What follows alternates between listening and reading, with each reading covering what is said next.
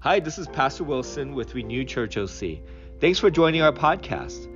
We're walking through the book of Luke, thinking about what it means to follow Jesus, to see the world the way he does, and to integrate his patterns into our life. I hope you enjoyed the sermon today. I also wanted to point you to the description section where you can find the church's website. We would love for you to visit our church and consider investing in our ministry. There's two other links. One is a podcast that I do with a therapist at Renew Church, and we kick around issues like dating, mental health, and friendships. And lastly, there's a children's book series and a journal that I wrote with my wife and my mentor, and would love for you to look at those resources as well. Thank you so much for being a part of the Renew Church family, and I hope that you enjoyed the sermon today. God bless. All right, if I could have your attention over here, please. Thank you so much. Hey, I want to welcome you to Renew Church. I hope you guys are doing well. How is it after Thanksgiving? How do you guys feel this morning? Awesome, great. It's always great to be able to, and I love cold weather, so cold weather's starting to kind of come in, so I'm really excited about the Christmas atmosphere and getting ready for Christmas and all that. Well, after Thanksgiving, I was given the opportunity to preach on whatever I wanted. And so one of my favorite stories in all of the Gospels, it's kind of semi-obscure because it's not found in all the Gospels. It's not found in the Gospel of Luke, but it's a story that really highlights the idea of faith. And so if you have your devices or your Bibles, turn to Matthew chapter 15, would you? Matthew chapter 15. And the subject of my message this morning is faith. We've said this before, as Christians, faith is essential for our lives. Faith is really the air that we breathe spiritually. It is necessary for our regeneration when we became a Christian, and it continues to be necessary in our sanctification as we grow to become more and more like our Lord Jesus Christ. One of my life verses is that passage in Hebrews 11:6, if we could put that up. And it says, "But without faith it is impossible to please God. For he who comes to God must believe that he is, and that he is a rewarder of those who diligently seek him." Now, let's look at that passage for a moment. I want you to see two things in Hebrews chapter 11:6. Number one, faith is confident about who God is. He who comes to God must believe that he is. And then number two, faith is confident about what he can do, and that he is a rewarder of those who diligently seek him. So God can reward you with his presence. God can reward you with his power in your life. God can reward you with answered prayer, and God can reward you with a transformational existence. God will reward those who diligently seek him in faith, the Bible says. Well, today's text in Matthew chapter 15, verses 21 through 28, illustrates this truth perfectly. Because in this story, this woman had faith. As a matter of fact, this woman was a mom. This mom had great faith. She was confident about who Jesus is, and she was confident about what Jesus can do. As a matter of fact, this person is one out of two people in the entire Bible who Jesus exclaimed had great faith. Now, the Greek word for this is where we get the term mega, that this person had mega faith. Let's look, Matthew chapter 15, and we'll begin reading in verse 21. This is God's word. Leaving that place, Jesus withdrew to the region of Tyre and Sidon.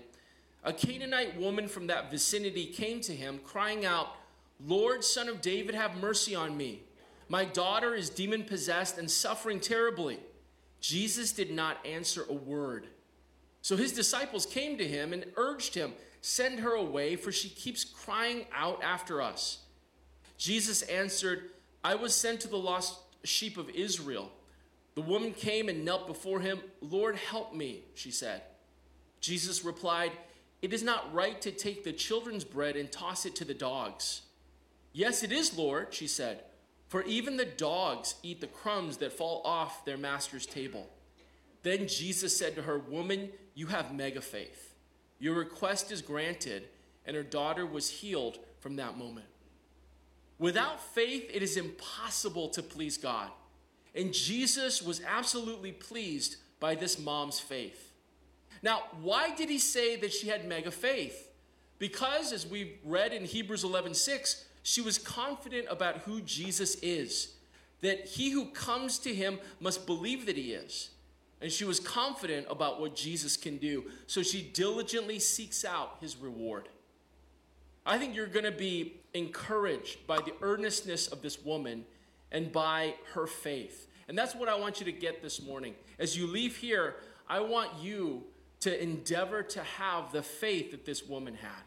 So let's unpack this story. In verse 21, it said, "Leaving that place, Jesus withdrew to the region of Tyre and Sidon." Now, let's give you a bit of background so you understand this.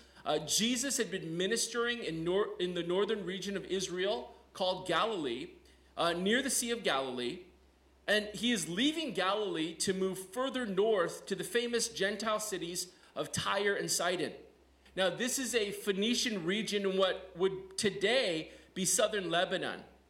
And so I want you to note this. Jesus takes his disciples 50 miles from Galilee into Gentile territory along the coast. Now, you might ask, well, why would he do this? Well, if you remember in previous studies in the Gospel of Luke, Jesus had finished an intense season of ministry in Galilee. And remember, the crowds were growing and growing. And with that, the pressure was building and building. And there was pressure from the masses who wanted help and healing. There was pressure from those who wanted to use Jesus for their political agendas. The Bible says that they wanted to take him by force to be their king. There was pressure from religious leaders who saw him as a threat and wanted to trap him so that they could discredit and destroy him. And all the while, the crowds followed him so closely that the Bible says that he couldn't rest or even eat. So all this pressure then drove him to seek a time of solitude, separation, and seclusion from the crowds. That Jesus needed a time to rest, to relax, and refresh with his disciples. And so he chose a Gentile region of Phoenicia, outside of the jurisdiction of the religious leaders, outside of the attention of the multitudes who knew him, a place where he could be anonymous. Mark 7:24 says that he entered a house and did not want to be found. And so what Jesus was essentially doing was he booked a private retreat, an Airbnb in Phoenicia, so that no one could bother him and he could be alone with his disciples. But someone was about to crash his retreat. And to understand this account fully and how shocking this actually would have been to Jesus and his disciples, and actually to a Jewish person reading this gospel account, I want you to do a favor. We've done this 100 times. It's an exercise, but I want you to do it again. Put your hand on top of your head. Would you do that? Okay. And I want you to take off your Dodger baseball cap. Would you take it off, please? Okay. If you're wearing an Angels cap, that's okay. Giants caps you can't wear here, all right? But you can wear any other baseball cap. And I want you to put your 21st century baseball cap aside. And then I want you now to put your hand back on your head. And what you're doing is you're putting on the first century Hebrew sudra, what they would wear in the first century. And so what you're doing is you're taking off the 21st century understanding of the reading, because we all come with our culture and our thinking and our proclivities when it comes to our 21st century understanding. We want to take that off and we want to put on the first century understanding, what the first century Hebrew people would have understood in reading the Gospel of Matthew, okay? And this will help us understand what exactly was happening. So let's do that. In verse 22, it says, a Canaanite woman from that vicinity came to him. So this woman barges into Jesus' space. Why is this so shocking? I want you to first of all notice who this was. The Bible says this was a woman. In the first century Hebrew world, women were unimportant. There was a famous prayer that was prayed by men, especially the rabbis. And this is what they would say. Blessed are you, O God, who did not make me, among other things, a woman. Whew, I'm so glad I'm not a woman, right? That's what they were saying. Why? because women were unimportant in the culture of that time. Women's rights were limited to their homes. Women were segregated even in the synagogue and in the temple. Socially, rabbis did not talk to women in public. Rabbis wouldn't even talk to their wives or daughters in public for fear they would lose their status or reputation. And so this woman comes into a rabbi's retreat, and she barges in, okay? First of all, this was a woman. But this wasn't just any woman. This was a Canaanite woman, all right? So Canaanites were the original occupiers of the promised land, and God told the Israelites to conquer this land as divine judgment for the Canaanite sin. In the Jewish mind, the Canaanites were a cursed people. If there was ever anyone outside of God's covenant, it was them. But not only was this a woman and a Canaanite woman, this was a Phoenician woman. In the Old Testament, if you understand Old Testament history, the most infamous queen of Israel was a woman by the name of Jezebel. And Jezebel was from Phoenician royalty. She wasn't an Israelite. She was Phoenician, Gentile from Tyre and Sidon. And she was instrumental in popularizing the worship of Baal, that false god. And she brought idol worship of Baal and Asherah to prominence in Israel, which became a snare to the Israelites for hundreds of years. Jezebel was the symbol of idolatry. She was a Phoenician woman. So to the Jew, this woman who barged into Jesus' Airbnb, right, had everything going against her. She was a woman. She was a Gentile woman. She was a Canaanite woman. She was a Phoenician woman. To the Jewish mindset, this would have been the lowest of the low. Now, I want you to notice what she said in verse 22. She came to him crying out, "Lord, Son of David, have mercy on me." So this woman barges into Jesus' space, and she begins to shout and scream for Jesus to help her. The word that we see is continuous, relentless, passionate cries for help. And I want you to notice what she says. She calls him Lord. That means master. She's acknowledging the authority of Jesus in her life. Now, this is incredible when you think she's not a Jew. She's not even a God-fearer, which is a Gentile who converts to Judaism. No, she's not even a God-fearer. She's a straight-up pagan person. But here she's turning to Jesus as master, as Lord. And she also calls him the Son of David. This was a title for Messiah, that he would sit on David's throne and usher in everlasting rule, that God would give him all the kingdoms of the world to reign eternally. Now, this was a Gentile woman that gives the title of divine ruler, fulfilling all the Jewish prophets. Again, she's a pagan Gentile. Yet this woman is acknowledging Jesus' identity, his destiny, and his mandate over her life. She is turning to Jesus as Messiah King. And I want you to notice why she said it. Verse 22, "My daughter is demon-possessed and suffering terribly." This woman barges into Jesus' space, and this woman continually cries out for Jesus to help her because she is in great need. Her daughter is severely demon-possessed. The Bible doesn't tell us the details, but from what we see of other gospel accounts of other demonized individuals who suffer, we know that it can be terrible and horrific. So can you imagine the pain of this mother seeing her little girl suffer unspeakable manifestations at the hands of these evil spirits?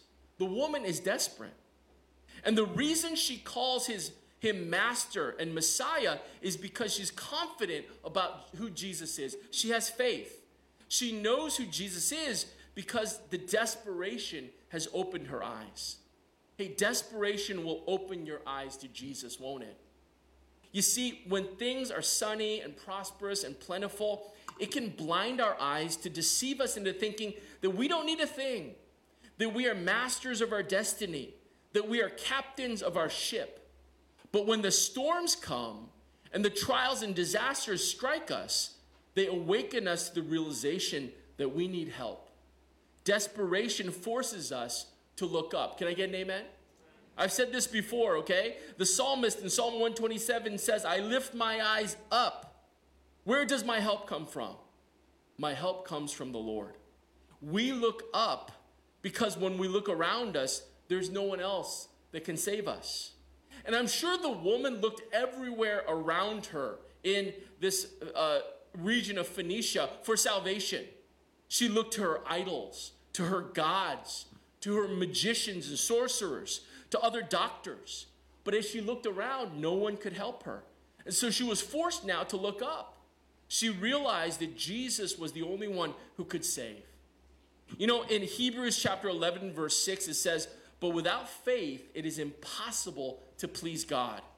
For he who comes to God must believe that he is." We've just seen how this woman was confident about who Jesus is. And the verse goes on, and that he is a rewarder of those who diligently seek him. Now let's look at how this woman was confident about what Jesus can do. And this is the key to her faith, was how diligently she seeks. I want you to see a number of obstacles that potentially had the ability to disrail her faith. But mega faith overcomes obstacles. If you don't get anything, get that. Mega faith overcomes obstacles. Let's look at these obstacles. Number one, the obstacle of silence. The obstacle of silence. Verse 23, Jesus did not answer her a word. Now imagine this. The Canaanite woman is in Jesus' presence. He sees her, she sees him, but his response is total silence. Now why is that? Is it because Jesus is just being mean and cruel? Well, we've studied scripture. From scripture, we see that Jesus is the kindest. He goes out of his way to help people. He goes out of his way to treat people's needs. Well, then is Jesus just being prejudiced? Does he just not like Gentiles? Well, we see from scripture that even the Gentiles that come to receive healing are healed by Jesus. As a matter of fact, in scripture, there is a scene where a large number from Tyre and Sidon, from that very place, come to Jesus, and Jesus heals every one of those people. So it's not because Jesus is being mean. It's not because Jesus is being prejudiced. You know what Jesus is doing? I want you to get this. Jesus is testing her. He is drawing out of her what is on the inside. Jesus wants to bring outside what is inside of her. And you know, Jesus loves doing this. We see it all throughout the Gospels. Imagine this woman barges in to receive help. She cries out again and again. And imagine how deflating, how disillusioning, how discouraging, how disturbing, how disconcerting this silence must have been for this woman. But I want you to notice her response. Her response is persistence. Let's look in verse 23. Can you put that up? Thank you. Verse 23.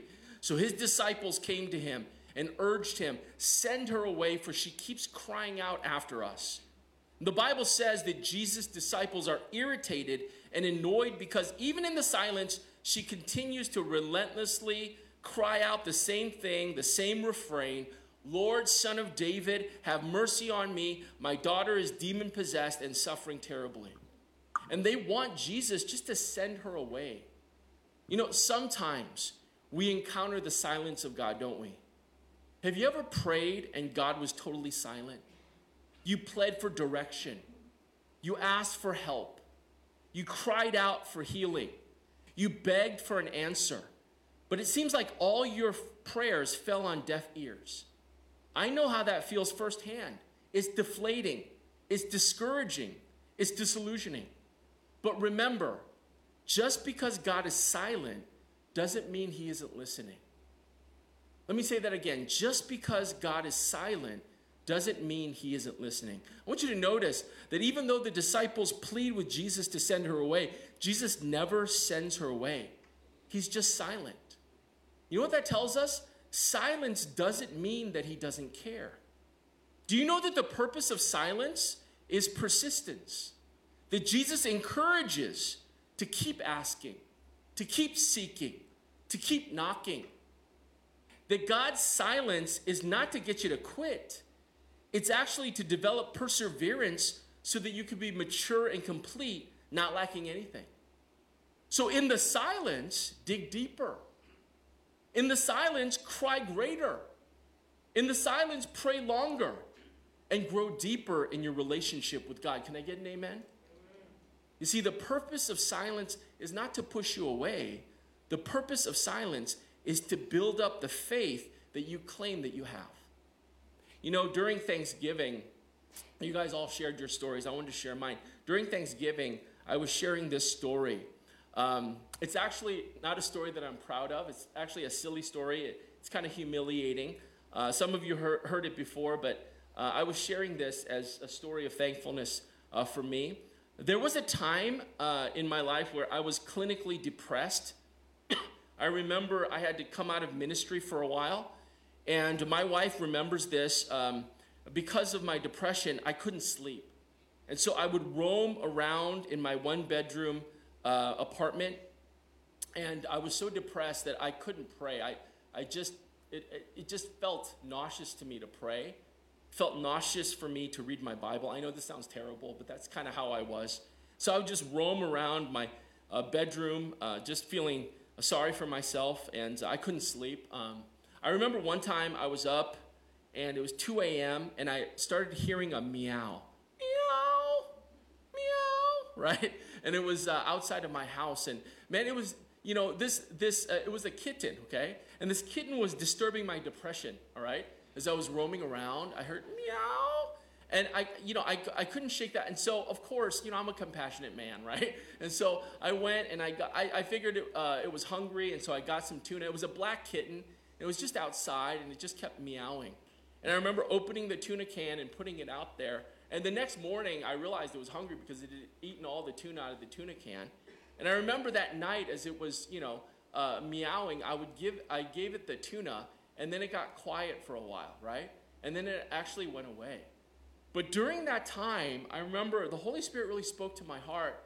And the Holy Spirit kept telling me, you know what? If you can't pray, if you can't talk to me, then just meow. Just sit on your couch and meow. And you know what I did? And this is the humiliating part. That's what I did. I just sat on my couch and meow. Lord, meow. You know that. And I did that for like an hour. And that's all I could do. But the Holy Spirit was teaching me something.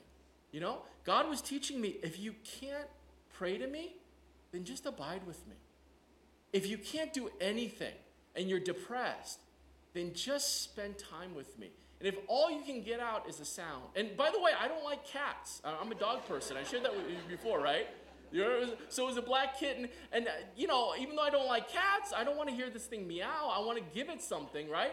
And how much more my Heavenly Father, loves me and wants to hear. But He was saying, you know what? Just stay with me. Just abide with me in the silence. I remember telling my mom this. God really matured me at that time.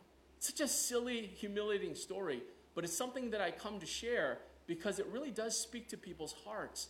That in the silence, God wants us to grow deeper in our relationship with Him. Faith is persistent in seeking after Jesus. Let's look at the second obstacle, the obstacle of difficulty. Let's look in verse 24. And Jesus answered, I was sent to the lost sheep of Israel. Now, why does He say this? As I studied this passage, every commentary and Bible teaching explained the theological aspect of what Jesus was conveying.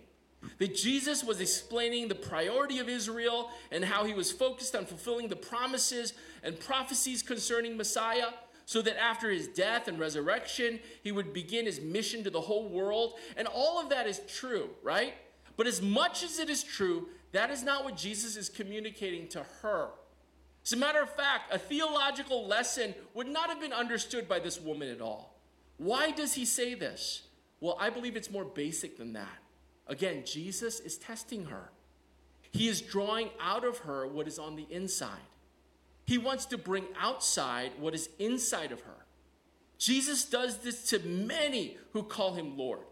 And He says, if you want to commit to me as Master and Messiah, then what will you do with the difficult things that I tell you? Do you remember the fabulously rich young ruler who saw Jesus as Master and Messiah and wanted to follow Him? And what did Jesus say to him? Go and sell everything that you have, rich young ruler, everything that you own, and come follow me. Wow, that's difficult. Do you remember the crowds who followed Jesus after the feeding of the 5,000 and the 4,000? And they definitely saw Jesus as Master and Messiah. And Jesus says to them, unless you eat my flesh and drink my blood, you have no life in you. What? What does that mean? And do you remember the young man that said, I will follow you anywhere you go. Everywhere you go, I'll go with you. And Jesus says to him, foxes have holes and the birds have nests, but I have no place to lay my head. I'm homeless, and you will live a vagabond life if you follow me. What happened when the difficult saying was given?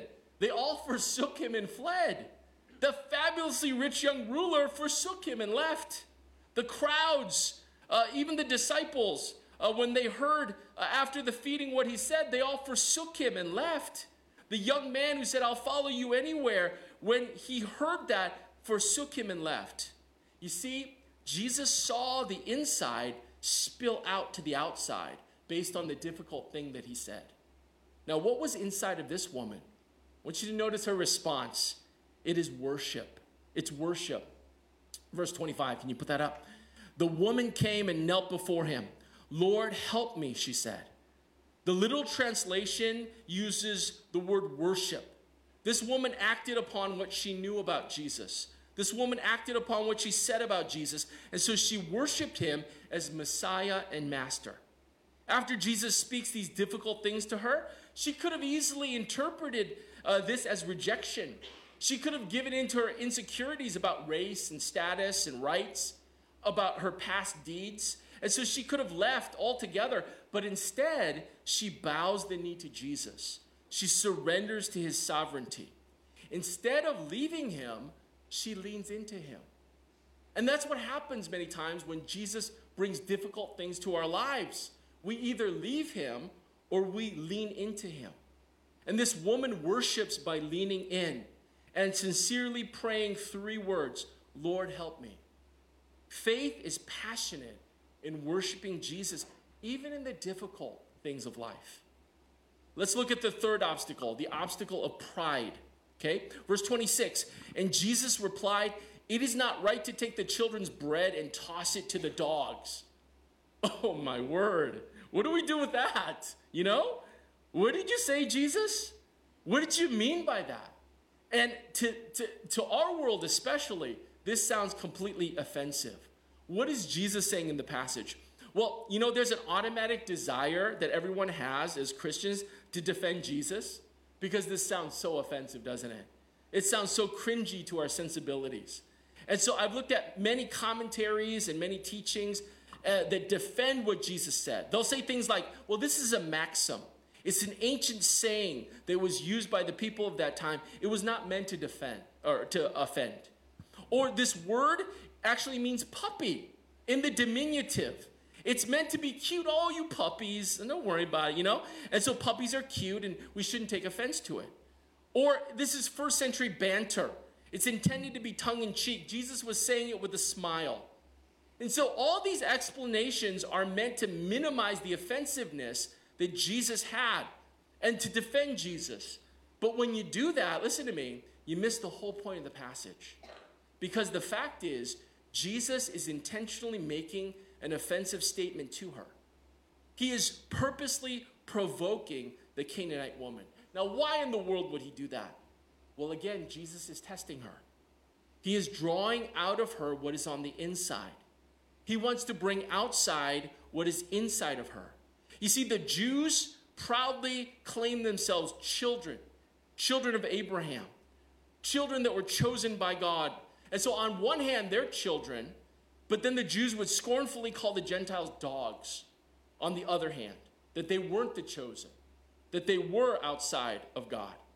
And Jesus says this, I've been sent to the house of Israel. That is my priority as Messiah.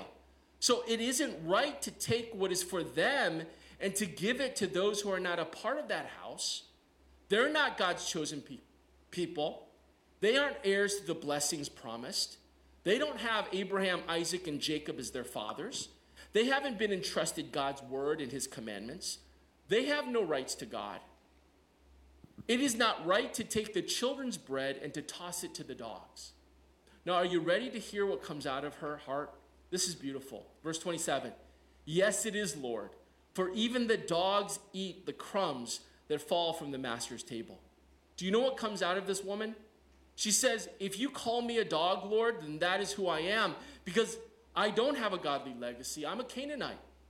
I don't have a godly history. I'm a Phoenician. I'm not entitled to your blessings. I'm a Gentile. I'm an alien and a foreigner to your promises. I have no rights to you at all.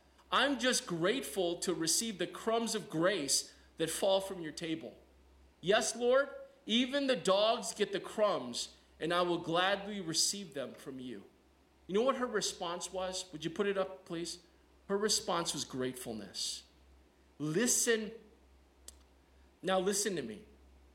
Jesus says it again and again in this gospel. My kingdom is an offense to your pride.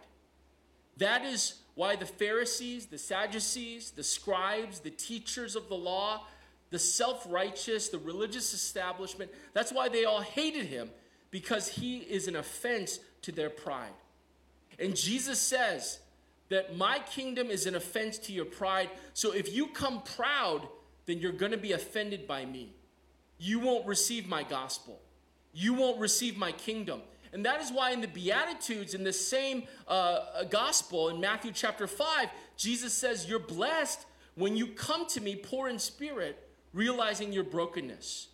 You're blessed when you approach me in mourning because of your great sinfulness. You are blessed when you enter meekly in humility because you don't deserve to be here. You're blessed when you hunger and thirst after my righteousness that you don't have. You're blessed when you ask for mercy because I will give it to you. You see, that's the posture of faith. It's not about me. It's all about you, Jesus. I don't deserve to be here. I'm fallen. I'm broken. I come from a sinful past. As a matter of fact, I'm a sinner. And I don't deserve anything from you because I don't deserve anything, or I don't demand anything from you, because I don't deserve anything from you, Jesus. I'm grateful for the crumbs. Jesus, I gladly receive the crumbs. You see, faith is humble in its gratitude to Jesus. And this is the only way you can please God, with an attitude of profound gratitude. And let's look in verse 28. Then Jesus said to her, woman, you have great faith. Your request is granted. And her daughter was healed at that moment. Can I get an amen?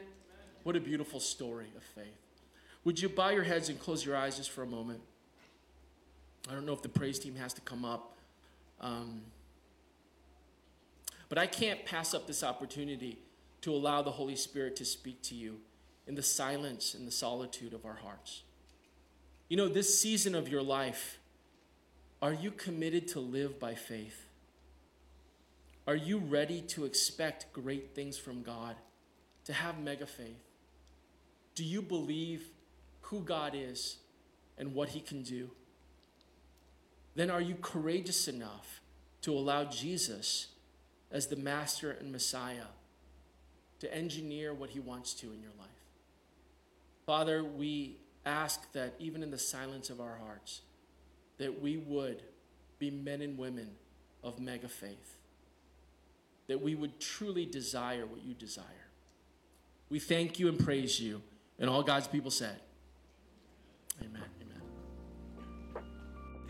Thanks so much for joining us today. We're really grateful that you'd spend time listening to the sermon series.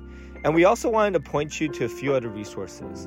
My wife and I wrote a children's book collection helping kids bridge their faith with God's calling in their life as a businessman, as a doctor or nurse, and as a creative. Secondly, we wrote an adulting journal which helps young adults think through this transition into adulthood, whether it's transitions in friendship, family, faith, or calling. And lastly, I want to point to a podcast that myself and another church member, Roy Kim, who's a therapist, co-host together. It's called The Same Boat. We talk about relationships. We just finished a series on dating. We think back to an English ministry church, and we just tackle all kinds of topics that are relevant to our life. I hope that those resources enrich your life as well.